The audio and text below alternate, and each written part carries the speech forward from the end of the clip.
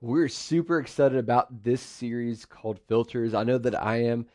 Allison, who's a groups coordinator, we do once a year what's called a alignment study. And Jude, Filters, the study of the book of Jude, is going to be our series this year.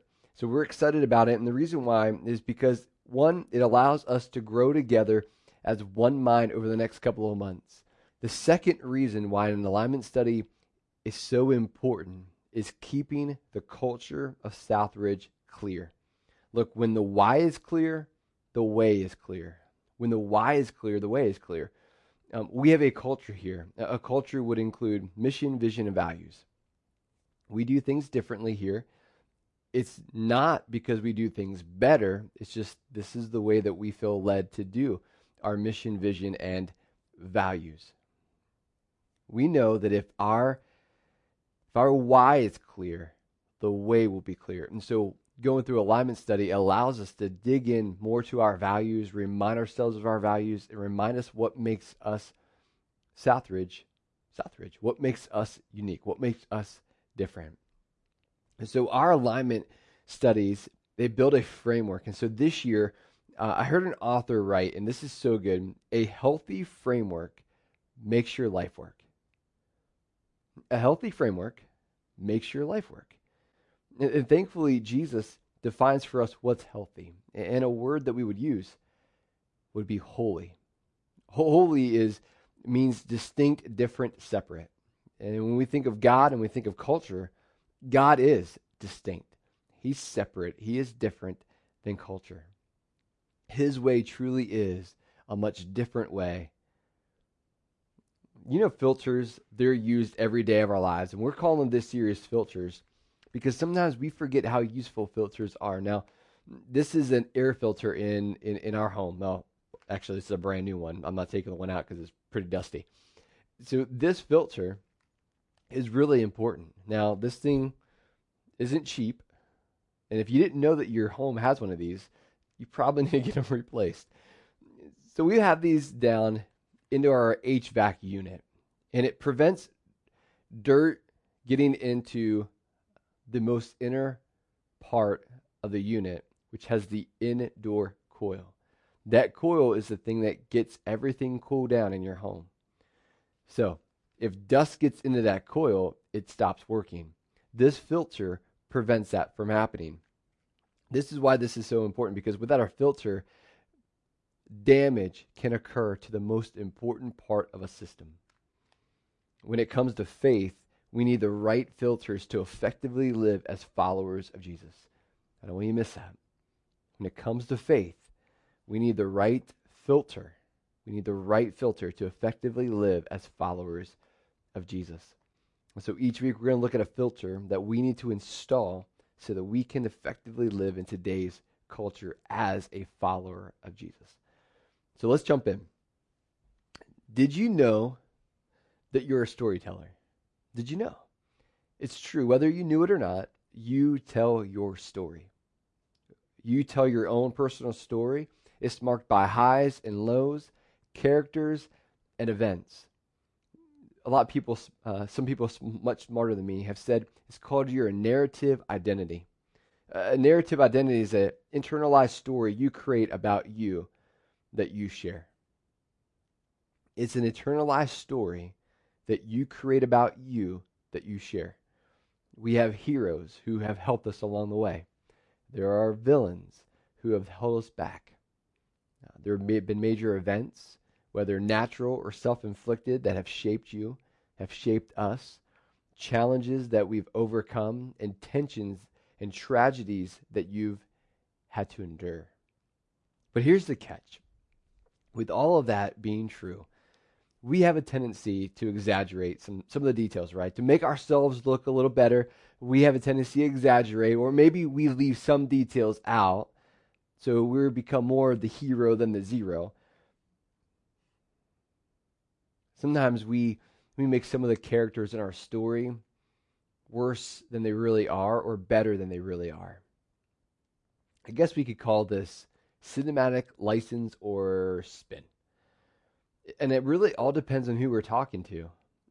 When we're raising our kids or teaching our students, or maybe coaching your athletes, we share something that happened to us to inspire them to accomplish a goal. Maybe they just feel defeated, they failed an assignment, or they didn't do great at practice. And what we do is we usually tell our fail story and how, hey, maybe we got cut from the team, or maybe we failed an exam, or maybe we scored really low on our SATs.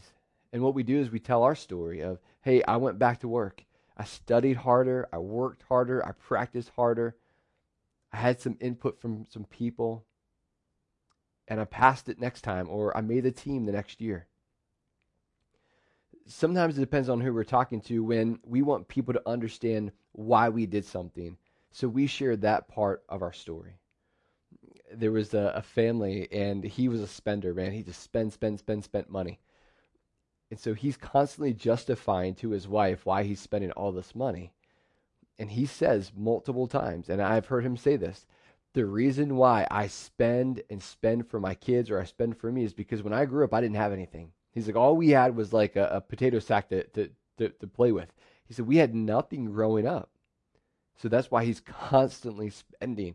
He's like, hey, why are you doing that? Well, this is why I'm doing it.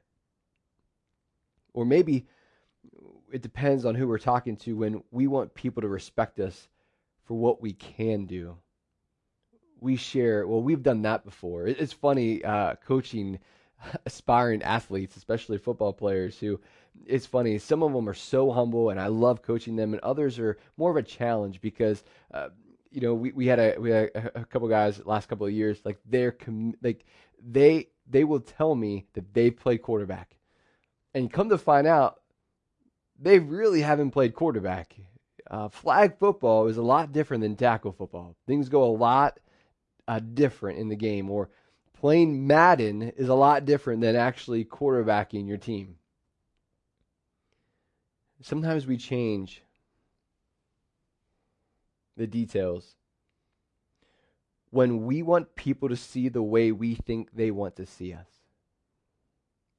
It's like dating. We have our profile, and I can't imagine doing online dating now. But I know for some of our families in our church, it's worked for them. And I've heard some other stories that it hasn't worked so well, where they look at the profile. I mean, the woman or the man, they look great. I mean, everything is exactly what they're looking for in a mate and a companion. And they go on the first date. They're like, they are nothing like their profile. She's really pretty, but man, she eats like a cow. Or man, he is really good, but his shirt, like, he doesn't match at all. Like, who dressed him? Or maybe when we're trying to get a new job, what do we do with our resume? We have a tendency to tweak it a little bit. We have a tendency to inflate the numbers a little bit, and maybe exaggerate a little bit. Or maybe when we want something from someone, maybe we want respect, we have a tendency maybe to name drop. We want to look better than what we are, more famous than what we really are. There's a story of Christian Herter, and he was running for re-election as the governor of Massachusetts. And one day he was arriving late at a barbecue, and he had no breakfast or lunch. He was doing morning meetings. He was so busy, and he got to this barbecue, and he was just starving. So he moved through the serving line, and he held out his plate, and he received one piece of chicken. And he looks at the lady, and he says, "Ma'am, may I receive another piece of chicken?" She said, "Sir, I've been directed that I can only give one piece per person."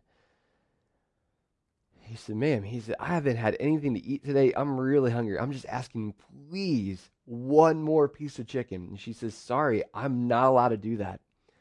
And so this is he was a modest guy, but he decided in that moment, because he was hungry, that he would let her know that he was the governor of the state. He was going to use his title, he was going to use his office to get another piece of chicken. So he says to her, "Ma'am, do you know who I am?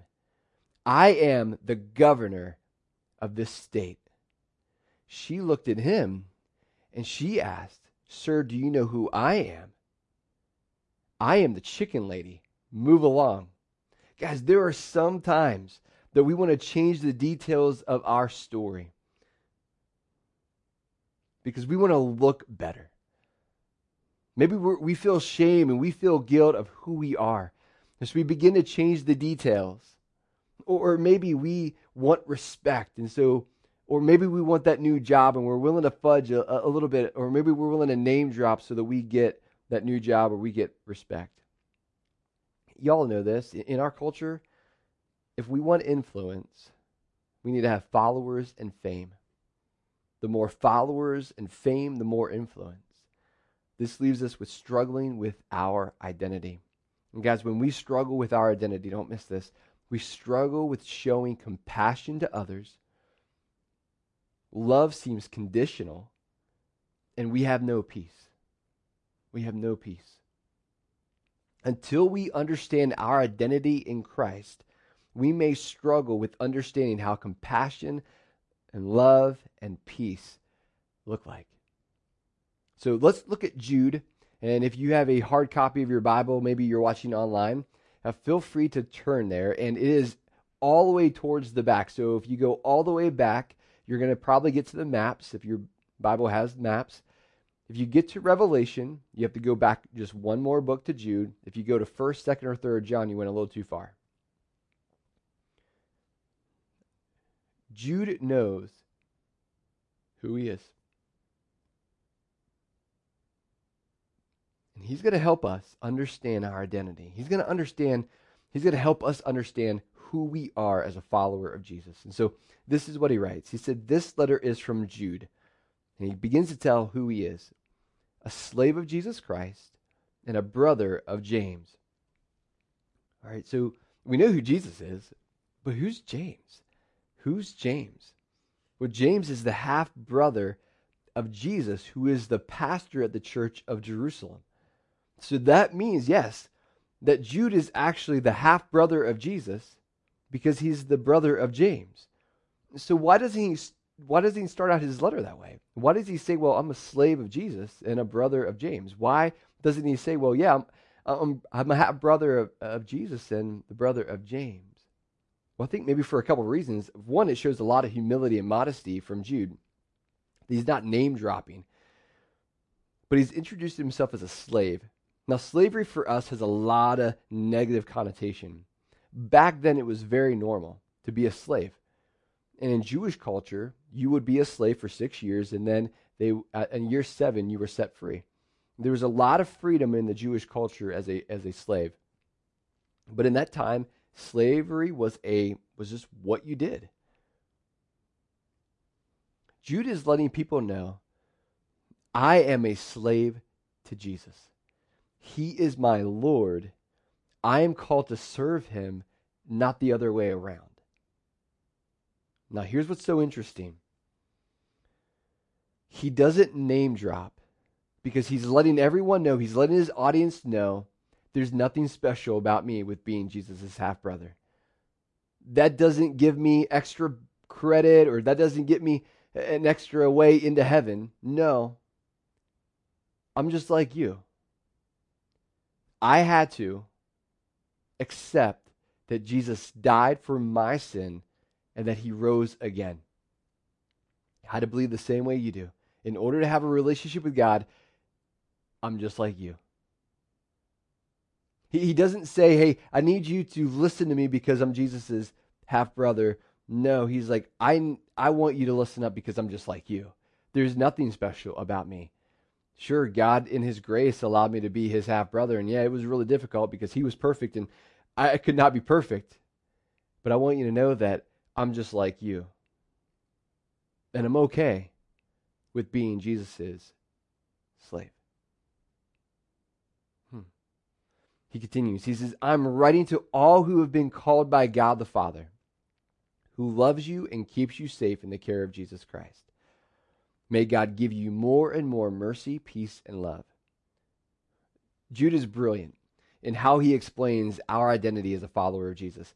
He explains how God is building our identity. Okay, so notice in the verse, there are two groups of 3 terms. So the first group is called, loves, and keeps. The second group is mercy, peace, and love. Now this is why this is so important. Called and mercy go together Loves and love go together, and keeps and peace go together. Let me see how this all breaks down, because this is our identity. This is who we are. Okay, we have been called. He says, I'm ready to all who have been called by God. The word called, it means to be chosen or invited. Do you know that God has chosen to invite you in a relationship with him? Regardless of your past, regardless of your baggage, regardless of your future, he's called you. He's chosen to invite you in a relationship with him. And the way that we have this relationship with him is by admitting that Jesus died in our place, that he rose again from the dead. Because through his death we receive forgiveness. Through his resurrection we receive eternal life. Now, this invitation has nothing to do with us. It has nothing to do with you. This has everything to do with God. Because if this had something to do with you and this has something to do with me, that meant we had something to boast about. Guys, we have nothing to boast about. We have nothing to brag about. This is all God. God, in his compassion, wanted to invite you into a relationship with him. I believe this is the reason for Jude's humility, because the call leads to mercy. Mercy means compassion.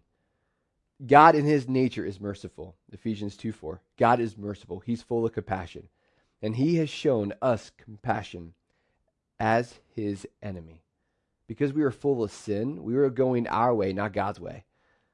We were doing our thing and not God's thing.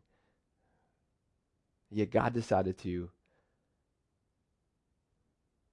have Jesus take your place and take my place so that we could have a relationship with him. Wow. So how much more, if God has shown so much compassion to us, we ought to do the same with other people. When he says that, I love this. He says, may God give you more and more mercy. You know why I need more and more mercy in my life? And there's going to be times where I'm going to go my own way. Even as a follower of Jesus, I'm going to kind of go my own way. And yet there are times where God shows mercy. Mercy is not giving you what you deserve, not giving me what I deserve. And there's times where God's going to be very merciful to us. There's other times that when we wake up in the morning, and when we go to work, when we go to school, that there are other people who don't deserve compassion, but yet we are called to show compassion on them because so much has been shown to us. Okay? So he gives us his strength to do that through the Holy Spirit. Okay. Then we have loves. Loves and love. Loves and love is the same word. It's agape, and it's the highest form of love. So in the Greek culture, they had like 7 or 8 words for love, and agape was the highest form of love. Few people obtained a selfless, sacrificial love. If you ever wonder, if you ever doubt if God loves you, you just have to look at the cross. You just have to look at the cross. The cross was God's act of love as he sacrificed his son to pay the penalty for your sin. But the best part is, God's love for you is not conditional. He's not going to not love you any more or any less than he does right now. There's nothing that you can do to earn more love, or there's nothing you could do to earn less love. God loves you unconditionally. And then there are people in our lives who are unlovable. People it's like, we see their name on the phone, or we see their name and their profile on social media. We kind of roll our eyes like in disdain because of them. But Jesus said, and this is his greatest commandment, he says, love one another, agape one another, just as I have agape'd you. Selflessly, sacrificially love. Okay, then the last group of words, pair of words. Keeps goes with peace. Keeps goes with peace. Keeps means to carefully watch over or guard. Now, most of us who are watching live in the D.C. area. And I'm not sure if you knew this, but we have the tomb of the unknown soldier in Arlington National Cemetery. There are sentinels, Marines, who guard 24 hours a day, 7 days a week, the tomb. Here are a couple of examples on how they guard the tomb.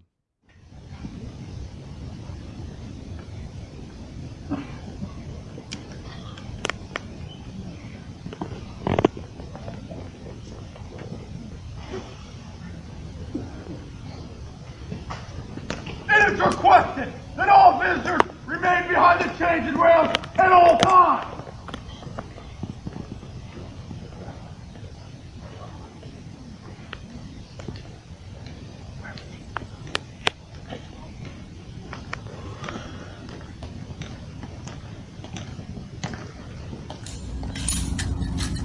Remain behind the chains and rails.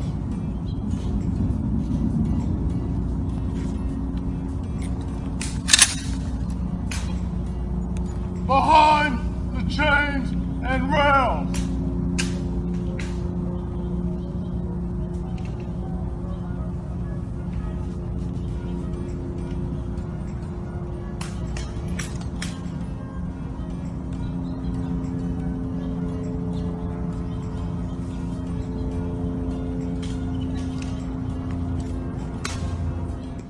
Isn't that last one crazy? I mean, the guy was like, it was her idea. It's so crazy. But I don't want you to lose track of this. Look, God protects us. And Jesus says in John, he says in the book of John, he says this. And this is what John writes down. This is what he witnessed Jesus saying. He says, no one can pluck you out of my Father's hand. Man, our salvation is secure.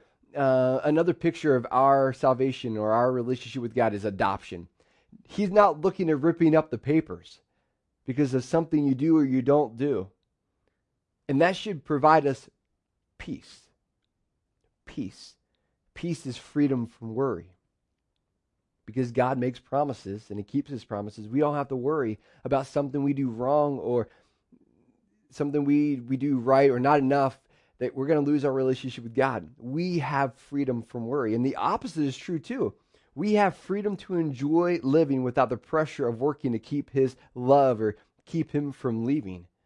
I've had many conversations over the last couple of decades with those who their dad left them, or maybe their mom left them, and they're thinking, God could leave me too. The fact is, God's not going to leave you. God is all in his relationship with you. Are you? Are you? So if Jude were to sum up his identity, it would be like this. I am called by God to live for God so that I can enjoy life with God. That's how he would sum up his identity. I am called by God to live for God so that I can enjoy life with God. Guys, the temptation for all of us is discontentment with this identity because it's so against culture. It's because we want to look better. We want to look more competent. We want to look more respectable. Because remember, in our culture, it's about influence. It's about fame. It's about followers. And I know the followers and I know those who are famous, I believe they have a tendency to compromise. Guys, pride leaves us with struggling with our identity in Christ. We're not content with I am called by God to live for God so that I can enjoy life with God. Guys, when pride leaves us struggling with our identity, we struggle with showing compassion to others. And love seems very conditional, and we have no peace. We're not happy with who we are. We're discontent. So there's no peace with discontentment. This is the opposite of how Jude is living with humility, because with humility, Jude is able to show compassion to others because he has been shown so much from God. Love is unconditional because of the cross. He has peace because God is never leaving him. Look, it's the difference between pride and humility. We're content or we're not content, and it's because of pride or humility.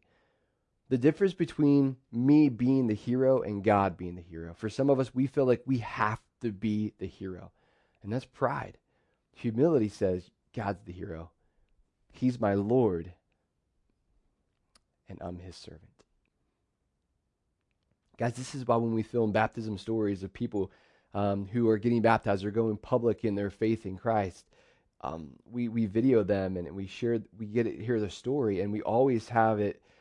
They share their story or their life was like before Christ, and then they share what their life has been like after Christ. It's a huge change. And so here's the invitation. So for those who are followers of Jesus, as we have a relationship with God through accepting Jesus' death and resurrection, our identity would be the same as Jude's. I am called by God to live for God so that I can enjoy life with God. Now, for those who are yet followers of Jesus, God invites you into a relationship with him. By accepting Jesus' death and resurrection, your identity would be the same as Jude's. It would be, I am called by God to live for God so that I can enjoy life with God. Let's pray. Heavenly Father, thank you for this unique opportunity to look at a book that most of us we forgot that it was there. But we're so thankful for the power. We only got through 2 verses, and there's so much there. So, Father, one thing that I'm asking you is that, Lord, we're in a culture that is difficult to live in. I mean, it's all about fame, followers, influence. Remind us that your way is better. Your way leads to more satisfaction. It fulfills us more than anything else in this world. So, Father, I pray for those who do not have a relationship with you. I ask that they would surrender their pride and they would believe that Jesus took their place, and that through his death they receive forgiveness, and through his resurrection they receive life. And then, Father, for those who are followers of Jesus that are listening and watching, I ask that you will empower them every day, that each day when they wake up, they receive more and more mercy, love, and peace, so that they can model that to other people in their lives. In Jesus' name.